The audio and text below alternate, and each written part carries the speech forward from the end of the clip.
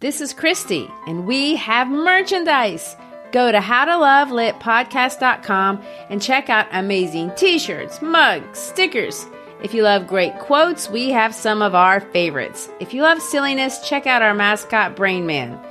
Go to howtolovelitpodcast.com, click on the shop button, and find something for that person who needs to be reminded that we are fashioned creatures but half made up. Mary Shelley said that. Hiring for your small business? If you're not looking for professionals on LinkedIn, you're looking in the wrong place. That's like looking for your car keys in a fish tank. LinkedIn helps you hire professionals you can't find anywhere else, even those who aren't actively searching for a new job but might be open to the perfect role. In a given month, over 70% of LinkedIn users don't even visit other leading job sites. So start looking in the right place. With LinkedIn, you can hire professionals like a professional. Post your free job on linkedin.com/people today.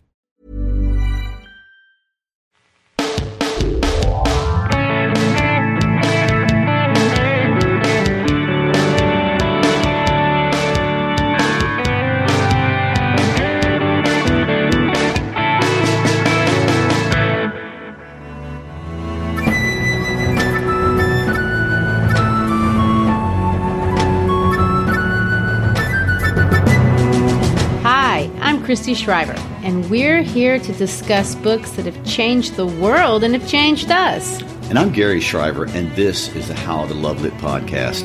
Today is our third episode discussing the book that changed Tolkien's life forever, The Hobbit. In episode 1, we spent most of our discussion talking about Tolkien, the man, and the world in which he lived. In episode 2, we talked about Tolkien's secondary world and the concept behind it, and the Silmarillion. We read through Bilbo's adventures in the Misty Mountains, his meeting with Gollum, and his discovery of the magical ring. And today, we will journey onward all the way to the next mountain, the Lonely Mountain, and we'll meet its chief resident, Smaug. Smaug. Everyone has to love Smaug. Tolkien always loved dragons since he was a little boy, and really, I haven't really appreciated them as much as I should, and I probably wouldn't have if it weren't for Tolkien. He's made me look at them entirely differently. Well, on a personal level, he used dragons psychologically to deal with difficulties throughout his whole life. When his mother died and he had to live with a cruel relative, he looked for them. He did the same thing after he moved to boarding school and later on in the war. So in a sense, dragons were an old friend, and they were a way to conceptualize and manage a danger beyond what he knew how to manage.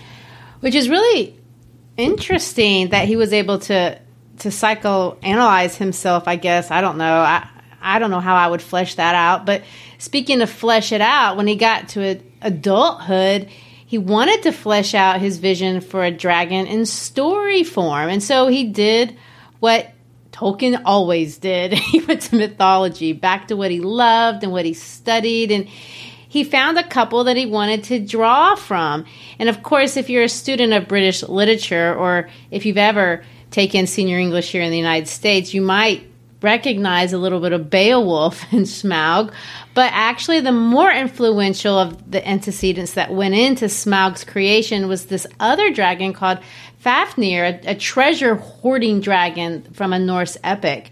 Tolkien said this about dragons, and I love to quote Tolkien, but he said this: "Of course I, in my timid body, did not wish to have them in the neighborhood, but the world that contained even the imagination of Fafnir was richer and more beautiful at whatever cost of peril."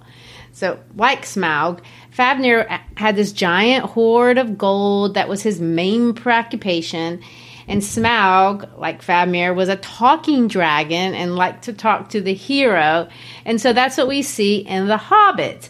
Bilbo will talk to Smaug and will engage in this, hoarding dragon. But in case you're wondering, from the Norse story, the hero's name was Sigurd. Well, before we get into all that and the many other antagonists Bilbo meets before he gets to Smaug, we need to make mention of Tolkien's very famous relationship with another writer of fantasy, C.S. Lewis and their little group that they called the Inklings. Yeah, and before you mentioned that to me, I didn't know a lot. I actually never even heard of the Inklings, to be honest. But those two really are an interesting pair. Tolkien and Lewis, they met, not surprisingly, at a faculty meeting in 1926 at Oxford. Lewis, of course, ironically describes Tolkien, and let me quote him. He says this: "He was a smooth, pale, fluent little chap. No harm in him. Only needs a smack or so." Lewis was already well established in the English faculty, so here's the upstart coming in, I guess, in Tolkien. But Tolkien wasn't in the prestigious fields either. He was studying the history of languages and linguistics, which wasn't near as prestigious as some of the other colleges. And he didn't even like literature, ironically. He didn't like anything past the medieval period. So, in other words, Lewis, from the very beginning, had more prestige. He was more recognized, and their whole lives was the more celebrated of the two men. So, what drew them together? Well, they both really did have this love of old myths and literary histories and stories that nobody else in their world really cared about. And so they could talk about those things. But honestly, as the relationship developed, they learned that they had a lot more on a personal level in common. Neither one of them liked technology. They were leery of it, to the point that neither one of them owned a car. But they both ignored current politics. They'd both served and survived, obviously, World War I. But interestingly enough, let me say that correctly, both of them had lost their parents early in childhood. We might have mentioned this in episode 1, but Tolkien now famously started his first little literary club they called TCBS when he was in high school before the war, and he and his friends would get together and read original compositions to each other while drinking tea. If you've seen the movie Tolkien, that's the part of Tolkien's life that the movie features. But as an adult, Tolkien started a more famous little club or a literary society for the same purpose. This one was called the Inklings and consisted of several male friends doing basically the same thing. They would get together in Oxford in a pub called the Eagle and Child. I'd like to visit that one day. Yes. It was in the back of the pub in a little room called the Rabbit Room that all the creative magic happened. And the men met there every Tuesday morning from 1939 to 1962. That's not a short period of time. That's a commitment. I mean, they would bring whatever chapters they had written that week from the books they were writing, not academic writing, but fun stories, and they would read them out loud to each other. And the original purpose was just to have a creative outlet for male bonding, if I can use that word, friendship making. It was a reason to get together, and they would smoke and drink beer and discuss the stories. And Tolkien called Lewis Jack, and Lewis called him Tollers. But obviously, out of it came products for its two most famous members, that were highly and ultimately monetized. And, I'd say so. And I will add, Lewis and Tolkien weren't the only Inklings. They are just the two we all know. You'd hate to be the other members of like, dang it, how come I can't get my book published? But these two really were such a funny pair. They remind me of, maybe the Muppet Cranky Old Men or something like that. And the things that they said about each other, it was a mixed bag. Some of it was sweet, but some of it really wasn't. Tolkien later on in life said this, and this is sweet. He said this: "The unpayable debt that I owe to Lewis was not influence as it is normally understood, but sheer encouragement.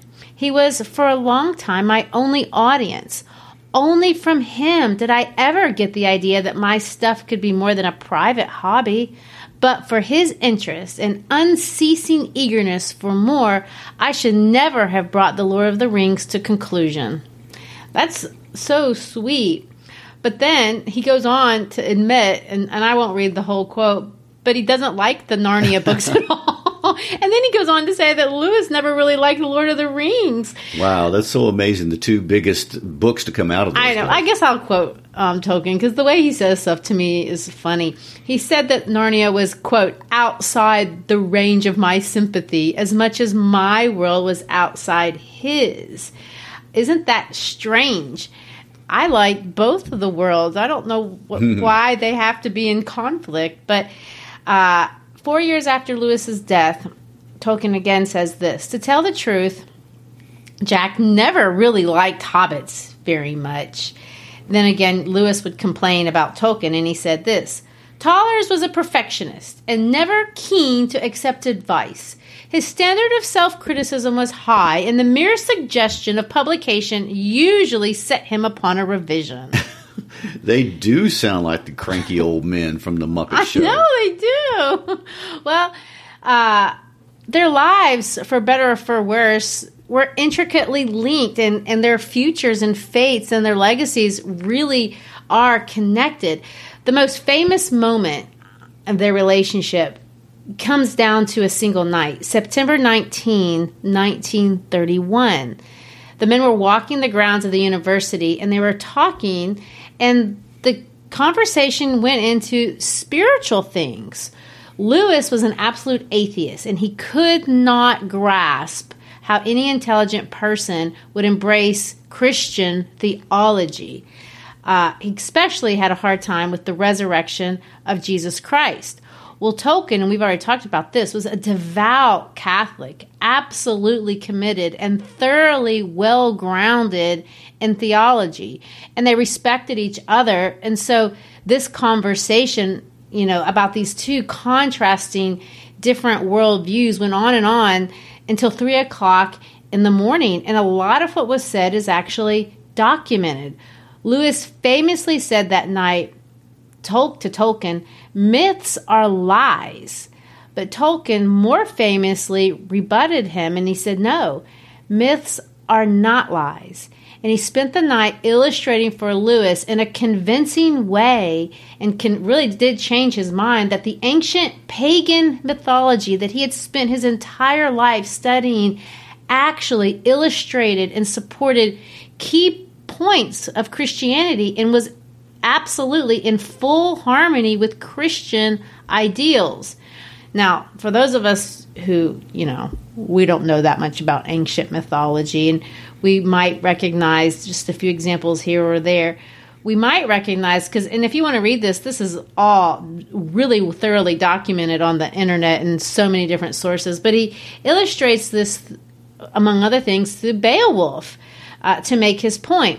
Because for Tolkien, mythology, and Tolkien's not the only person who believed this. Obviously, lots of psychologists and mythologists have said this, but he really believed that all the truth of human experience is passed down from generation to generation, often in these stories. He said this: we, and I'm going to quote him, the moderns are like dwarves perched on the shoulders of giants, the ancients.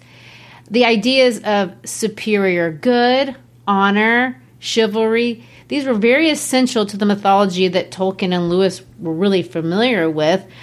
But Tolkien's going to argue that they're actually Christian virtues fleshed out in story form in a way for people to understand.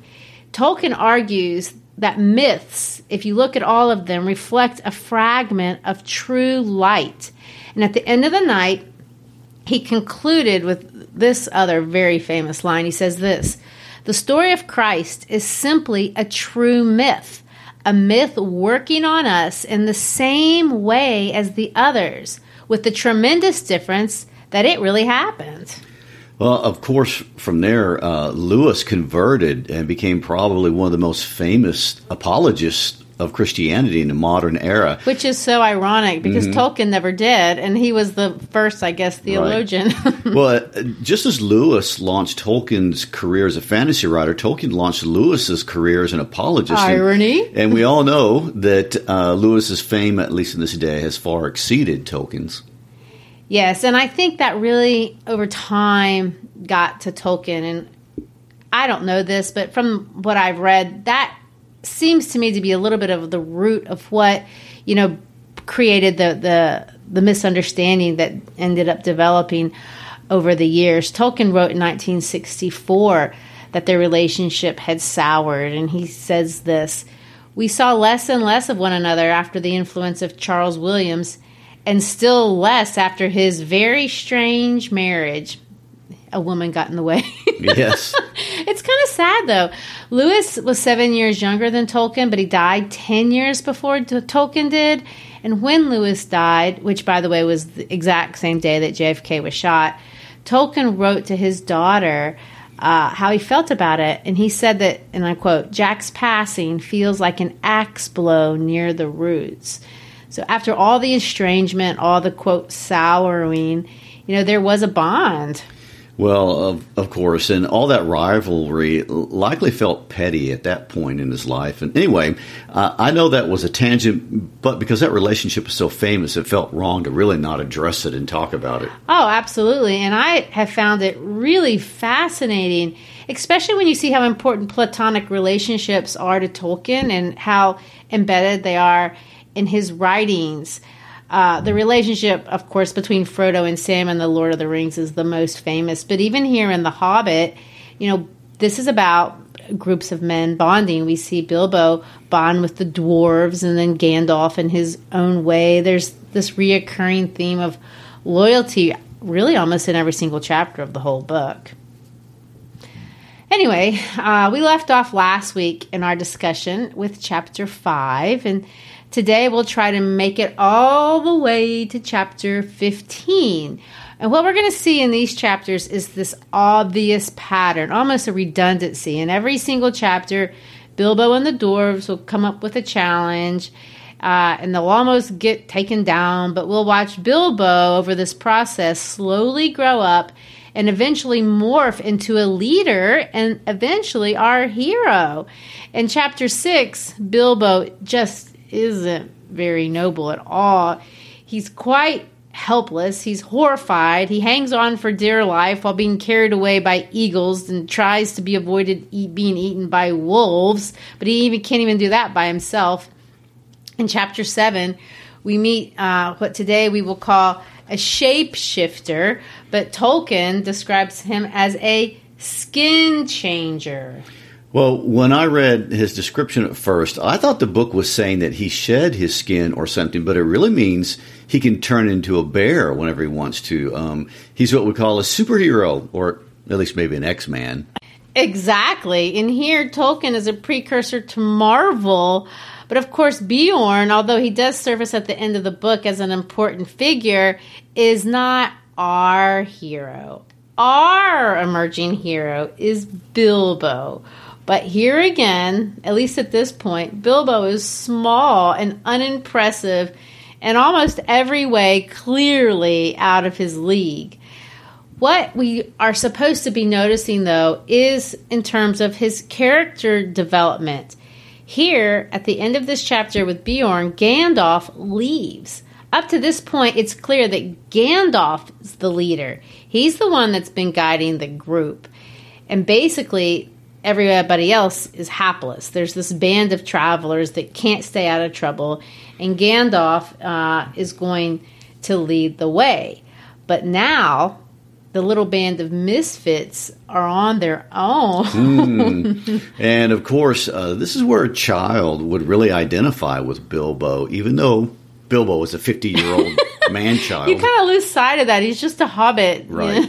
Well, in a sense, Bilbo has to grow up now, and he has to do it fast, ready or not. I mean, what do you do when your life coach and your guide or your guardian walks away and leaves you to face life by yourself? And every child or young adult has had to face this at some time. And by definition, it's horrifying, and it can be a life-altering experience. Exactly. And that is the very definition of coming of age. Even when you're 50. Even when you're 50. The Hobbit story really kind of is this in-between stage of life that you're supposed to see. And I know the book isn't allegorical, Tolkien, but it is obviously archetypal. And those of you, or us, I guess, not definitely you, Gary, who love psychology, I know have a lot to see and talk about what he's illustrating here in these chapters. And I can even see it in my own life. I can vividly remember to this point, I know I've talked about it many times that I was raised in Brazil, but what I haven't mentioned is how I got to the United States. When I was 17, I graduated from high school, and my parents brought me back to the United States to attend college. admittedly, that's an amazing privilege for any young adult on planet Earth. But the United States was a foreign country to me. They gave me a car I'd never driven before. They taught me how to do laundry, and embarrassingly, something I'd never done before. And now I was at this public laundromat, and they dropped me off at a university in a town and in a state that I had never been before in my entire life. And I felt every bit like Bilbo as I watched them drive away. I could imagine how he felt when he watched Gandalf walk off. I will never forget those feelings. I was horrified, and I might as well have been dropped off in Mirkwood Forest getting ready to see some gigantic spiders. That's how I felt. But just like Bilbo, I wanted to rise to the challenge. I didn't want to disappoint my parents. I didn't want to disappoint myself. But I really had no idea if I could or what I would do. And like Bilbo and like all of us, what happened to me after that day was a collection of ups and downs and wins and losses. And I experienced my own hiccups. I'll just admit right now, I flipped a car pretty much a few weeks after I got it. But, you hope that you make it through. True. And although my story isn't quite that dramatic, going to a big university after growing up in Lawson, a town of 1,500 people, it pretty much felt exactly the same way. And that story of growing up and facing the adult world is replicated in the life of every child in every culture, in every era. Although it looks differently from culture to culture, spiders and forests and eagles and wolves are great illustrations of how these growing up experiences feel. And they're kind of cross-cultural. Everyone can understand that. That's why they're archetypal. I guess so. And I like the idea that Tolkien threw in this little concept of the dream dinner, where every once in a while you just go to a happy place in your mind and have a dream dinner of what life used to be like in that comfortable place in your hobbit hole, whatever that is for you. I mean, for me, it was my old bedroom jamming out with my first electric guitar. I can only imagine. Did you have a mullet? I'm going to plead the Fifth Amendment on that. All right. Well, here we're in the forest with spiders, and Bilbo will begin to have victories, and we're going to start to see his confidence go up, and we're going to see that he becomes a leader. He rescues the dwarves, go Bilbo, all by himself from the spiders. And then again in chapter 9, he rescues them again from the wood elves. Well, I also want to point out that Bilbo learns how to use the tools at his disposal. And this is a very important developmental concept. Bilbo is little. He will never be a wizard or an elf. He won't even be a dwarf. And he doesn't ever one time bemoan what he isn't. Bilbo accepts himself and he takes on this identity as a burglar, although he's obviously the most honest I know, it's like ever. He doesn't even know what that is. Right. But he hones the things about him that are personal strengths, and he gets better at those things. And he's quiet, so he can go around undetected. He has this little knife that he affectionately names Sting. And he learns how to use that. That doesn't sound very threatening, does it? Anyway, these are all things that all people who develop healthy self-esteem eventually learn to do. And I have to identify and maximize my personal strengths and stop looking at others or trying to be like them. Bilbo can never be a wizard or a dwarf, but a hobbit has its own advantages, as all the readers in the book soon discover. I know. When I read these books, I always think about, I wonder which creature I would want to be. I definitely don't want to be a dwarf. But anyway, and here we see Tolkien or Bilbo clinging to certain moral values, and that's why the claim has been made against Tolkien that these books are Christian morality tales, and maybe in a sense they can't but not be, because he will obviously write out of his own sense of morality. But in the other, in a more, I guess, obvious way, they're just not. There is no God in Middle Earth. There are no churches. No one prays. You'd think if you were ever going to pray, you might do it in a dark tunnel by yourself. With the spiders. But that's not even a joke in the book. It doesn't exist. This type of thinking doesn't exist in Middle Earth. The primary supernatural element is magic.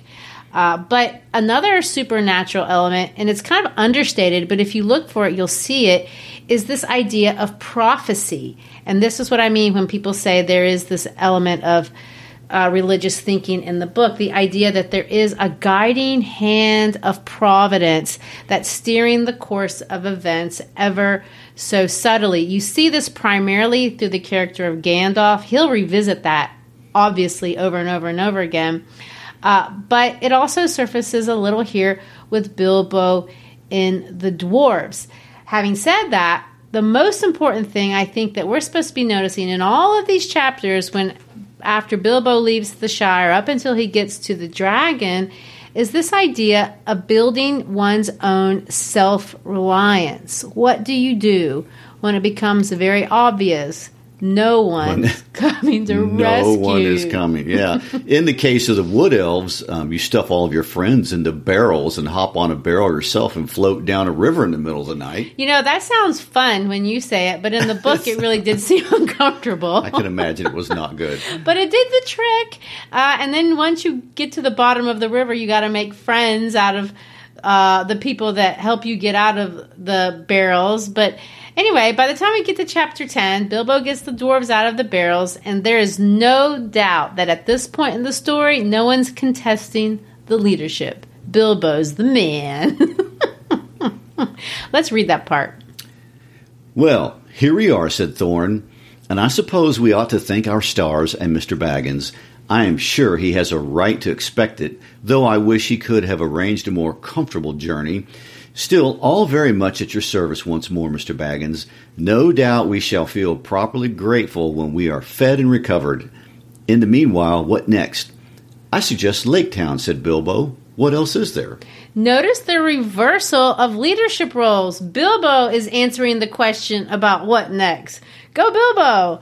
Later on, we're going to see he starts to think of himself as a leader. Gary, let's read that part towards the end of chapter 10.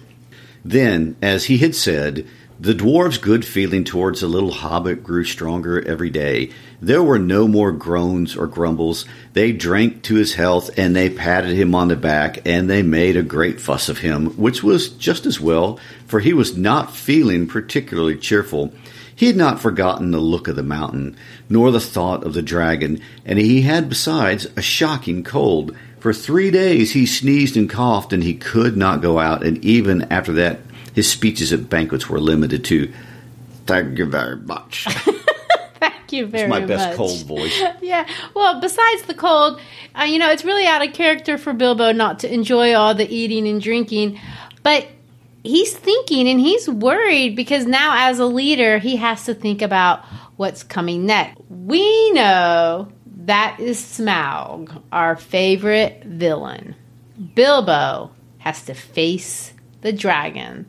Isn't that a metaphor? I've even heard it before. Face the dragon. Oh, it's as old as time. And I think it's really important to emphasize that when Tolkien wrote this book, he was deliberately writing a book for children. Sometimes I forget that, but it is true. It's unusual that a book for children only has old people in it. I mean, you've got Gandalf, and the dwarves are old, and even though Bilbo seems the youngest, he's not a child at all. Haven't we said he's 50?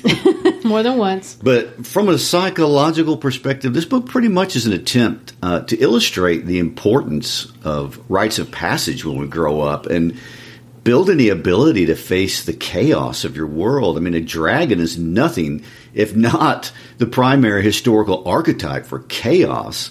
That's what dragons do. They destroy, they wreak havoc. And if you think of every rite of passage as a door to the next phase of your life, which basically is an invitation to another set of challenges or another place of chaos. And in The Hobbit, there's basically a real door that Bilbo has to open to get to the next phase of his journey. And the book opens with a door. You remember Gandalf leaves the special words on Bilbo's door. And now in chapter 11, we find Bilbo once again sitting on a door, and he's left with options. He can go back. He can sit forever, which doesn't seem practical. No. Or he can go through the door, walk right into the dark and the awaiting chaos. And that's not even metaphorical.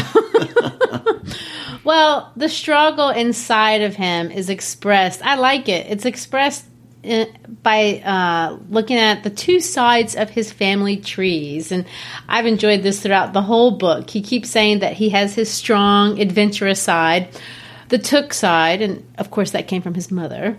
And then there's the reserved, timid side, the Baggins side, and that of course came from his father. Well, of course you would enjoy that detail. I know. I love the line. It's been more than once, but something Tookish woke up inside of him. But anyway, back to the door of this lonely mountain, and let me read it. A door 5 feet high and 3 feet wide was outlined, and slowly, without a swoon, swung inwards. It seemed as if darkness flowed out like a vapor from the hole in the mountainside, and deep darkness in which nothing could be seen lay before their eyes, a yawning mouth leading in and down. And of course they all look into the hole, and then they look at Bilbo, and then Thorin has these words of wisdom. Read what Thorin says. Now is the time for our esteemed Mr. Baggins, who has proved himself a good companion on our long road, and a hobbit full of course and resource, far exceeding his size, and if I may say so, possessed of good luck far exceeding the usual allowance. Now is the time for him to perform the service for which he was included in our company. Now is the time for him to earn his reward. And of course, I love Bilbo's response. He's not the same hobbit. No, he is having none of that. He says this: if you mean you think it is my job to go into the secret passage first, O Thorin, Thrain's son, Oakenshield, may your beard grow ever longer. And then he gets cross. He says this: say so at once and have done. I might refuse. I have got you out of 2 messes already, which were hardly in the original bargain, so that I am, I think, already owed some reward. But third time pays for all, as my father used to say, and somehow I don't think I shall refuse. Perhaps I have begun to trust my luck more than I used to in the old days. He meant last spring, before he left his own house. But it seems centuries ago. But anyhow, I think I will go and have a peep at once and get it over. Now, who's coming with me? Well, before I move on, I want to ask about this. When he says, may your beard grow ever longer, is that an insult? Is that a curse? No. Is that a blessing? What is that? Dwarves like their beards. Okay. I've never heard of an insult like that. So Bilbo has come into his own understanding of his own worth and is not intimidated or actually not even flattered by Thorin's words. And he wants Thorin to own the fact that he's their equal, if not their superior. And in the words in the world of Tolkien, dwarves are not heroes, but calculating folk with a great idea of the value of money. Some are tricky and treacherous and pretty bad lots. Some are not, but are decent enough people like Thorin and company, if you don't expect too much. I love what an interesting turn of phrase or distinction he's making. And unfortunately, that's probably true for a lot of people. I don't know. I'm not going to say most people, but maybe. Most of us are not heroes. Most of us are not bad people, but most of us are just decent, possibly self-serving, but don't expect too much. That's a little depressing, but Tolkien's got a little philosophy there. What you should expect from people in the real world. Well, if you haven't seen that in Dwarves yet, the end of the story really doesn't make dwarves look all that great. No, it doesn't. But I guess we'll wait for next week to talk about that. That little line is just a foreshadowing. I think so, because it's in this part of the book that Bilbo most certainly is a hero, unlike the dwarves. He's selfless. He takes responsibility. He watches out for his friends when he doesn't have to. He fulfills his commitments even when the other side doesn't really act in good faith all the time. That's things heroes do. And of course, just like every other hero, he has to face the dragon alone. Oh, wow. And in some sense, there we have the ultimate life metaphor. Bilbo found a purpose in his comfortable existence, and life chose him for a moment of greatness. And it's obvious from the beginning of the story that facing a dragon was not a lifelong aspiration. But somehow this meaningful experience has manifested, and Bilbo will be changed forever based on what happens from this point forward. And that is very much the human experience in a nutshell. Yes, and I want to read how Tolkien puts it. It was at this point that Bilbo stopped. Going on from there was the bravest thing he ever did. The tremendous things that happened afterward were as nothing compared to it. He fought the real battle in the tunnel alone before he ever saw the vast danger that lay in wait. At any rate, after a short halt, go on he did, and you can picture him coming to the end of the tunnel, an opening of much the same size and shape as the door above. Through it peeps the hobbit's little head. Before him lies the great bottommost cellar or dungeon hall of the ancient dwarves right up at the mountain's root. It is almost dark, so that its vastness can only be dimly guessed. But rising from the near side of the rocky floor, there is a great glow, the glow of Smaug. There he lay, a vast red golden dragon, fast asleep. A thrumming came from his jaws and nostrils and whips of smoke, but his fires were low in slumber. Beneath him, under all his limbs, and his huge coiled tail, and about him on all sides, stretching away across the unseen floors, lay countless piles of precious things. Gold wrought and unwrought, gems and jewels, and silver red stained in the ruddy light. Smaug lay with wings folded like an immeasurable bat, turned partly on one side so that the hobbit could see his underparts, and his long pale belly crusted with gems and fragments of gold from his long line on his costly bed. Behind him, where the walls were nearest, could dimly be seen coats of mail and helms and axes and swords and spears hanging, and there in rows stood great jars and vessels filled with wealth that could not be guessed. To say that Bilbo's breath was taken away is no description at all. There are no words left to express his staggerment, since men changed the language that they learned of elves in the days when all the world was wonderful. Bilbo had heard tell and sing of dragon hoards before, but the splendor, the lust, the glory of such treasure had never yet come home to him. His heart was filled and pierced with enchantment, and with the desire of dwarves he gazed motionless, almost counting the frightful guardian at the gold beyond price and count. He gazed for what seemed like an age before, drawn almost against his will, he stole from the shadow of the doorway across the floor to the nearest edge of the mound of treasure. Above him the sleeping dragon lay, a dire menace even in his sleep. He grasped a great two-handled cup, as heavy as he could, and cast one fearful eye upwards. Smaug stirred a wing, opened a claw. The rumble of his snoring changed its note. Then Bilbo fled. Then he fled. Yeah, ran for his life. Well, good for him. Anyway, dragons are important in every culture. We can go back to the Egyptians, to the Chinese, to the Indians, the Babylonian myths. All of them have dragons. And even Judeo-Christian culture can claim a dragon if you consider that a snake is a form of a dragon. And there's no single prototype for what a dragon means. There are a lot of differences. I mean, the Chinese dragon is life-giving, but that's definitely not Smaug's case. No, I don't think it is.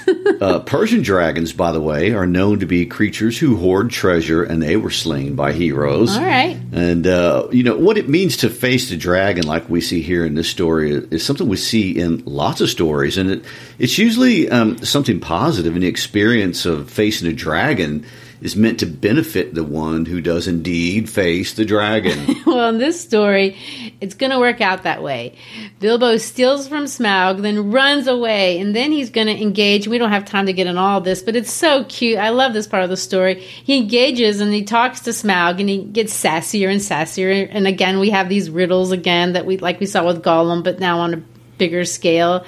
What we see in Smaug is another actually moral component to the story. We've seen the virtue of mercy before. We've seen the virtue of loyalty. But Smaug is going to personify a different, not virtue, but vice. Because he is taken down, not by Bilbo, but by himself.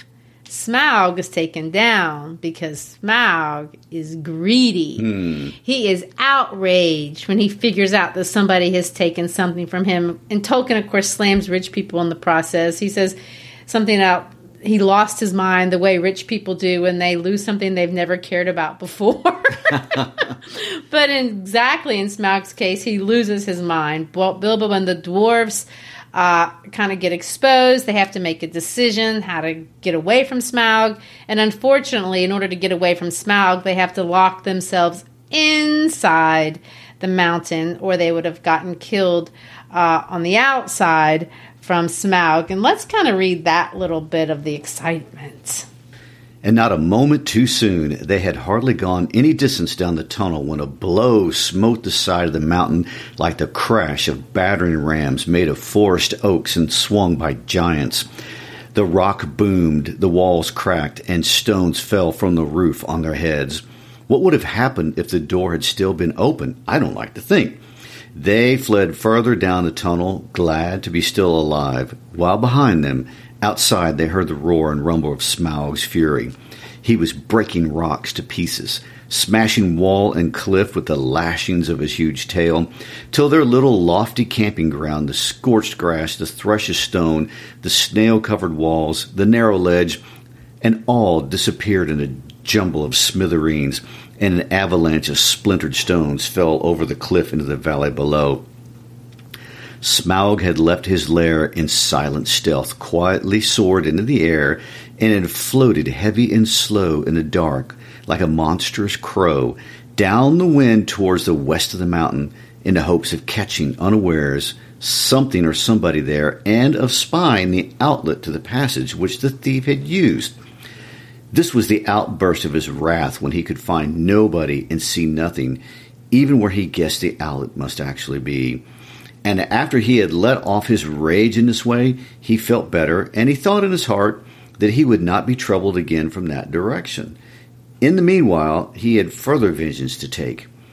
"Barrel Rider," he snorted, "your feet came from the water side, and up the water you came without a doubt.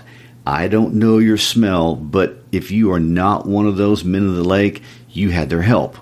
They shall see me and remember who is the real king under the mountain." He rose in fire and went away south towards the running river. Oh dear. And of course, the dragon goes nuts. Spoiler here, people running around, trying to escape. It looks like all will be lost. But then a bird who can speak to humans, I mean, don't look here for literal reality, has overheard Bilbo describing Smaug's one little weak spot that he found when he was inside the mountain. So the bird tells another bird, who whispers the secret into the ear of a noble human. The human, with his very last arrow, looks into the moonlight, sees the little hole. Smaug comes down. It's all very dramatic. Yes, it is dramatic and exciting. And although that would seem like the end of the story, the most exciting part is yet to come. Imagine killing dragons. That's not even the highlight. Right. Yeah. The next thing to come is a war, which is what we'll talk about next week. A war will break out. It turns out that a mountain full of gold is something everybody's willing to fight about. Yeah, I think we probably should have expected that. Yes. I look forward to the riveting conclusion. Thanks for listening and for being with us this week. We always like to ask you to text a favorite episode to a friend of yours and help us grow the podcast. And please be sure to check us out on all of our social media sites and on our website, howtolovelitpodcast.com.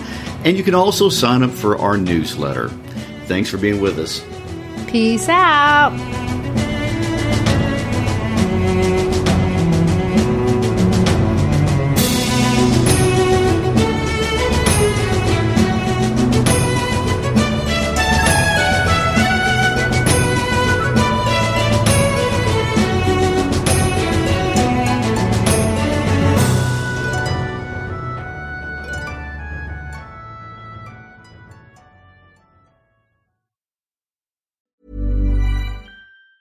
Planning for your next trip? Elevate your travel style with Quince. Quince has all the jet-setting essentials you'll want for your next getaway, like European linen, premium luggage options, buttery soft Italian leather bags, and so much more. And it's all priced at 50 to 80% less than similar brands. Plus, Quince only works with factories that use safe and ethical manufacturing practices. Pack your bags with high-quality essentials you'll be wearing for vacations to come with Quince. Go to quince.com/trip for free shipping and 365-day returns.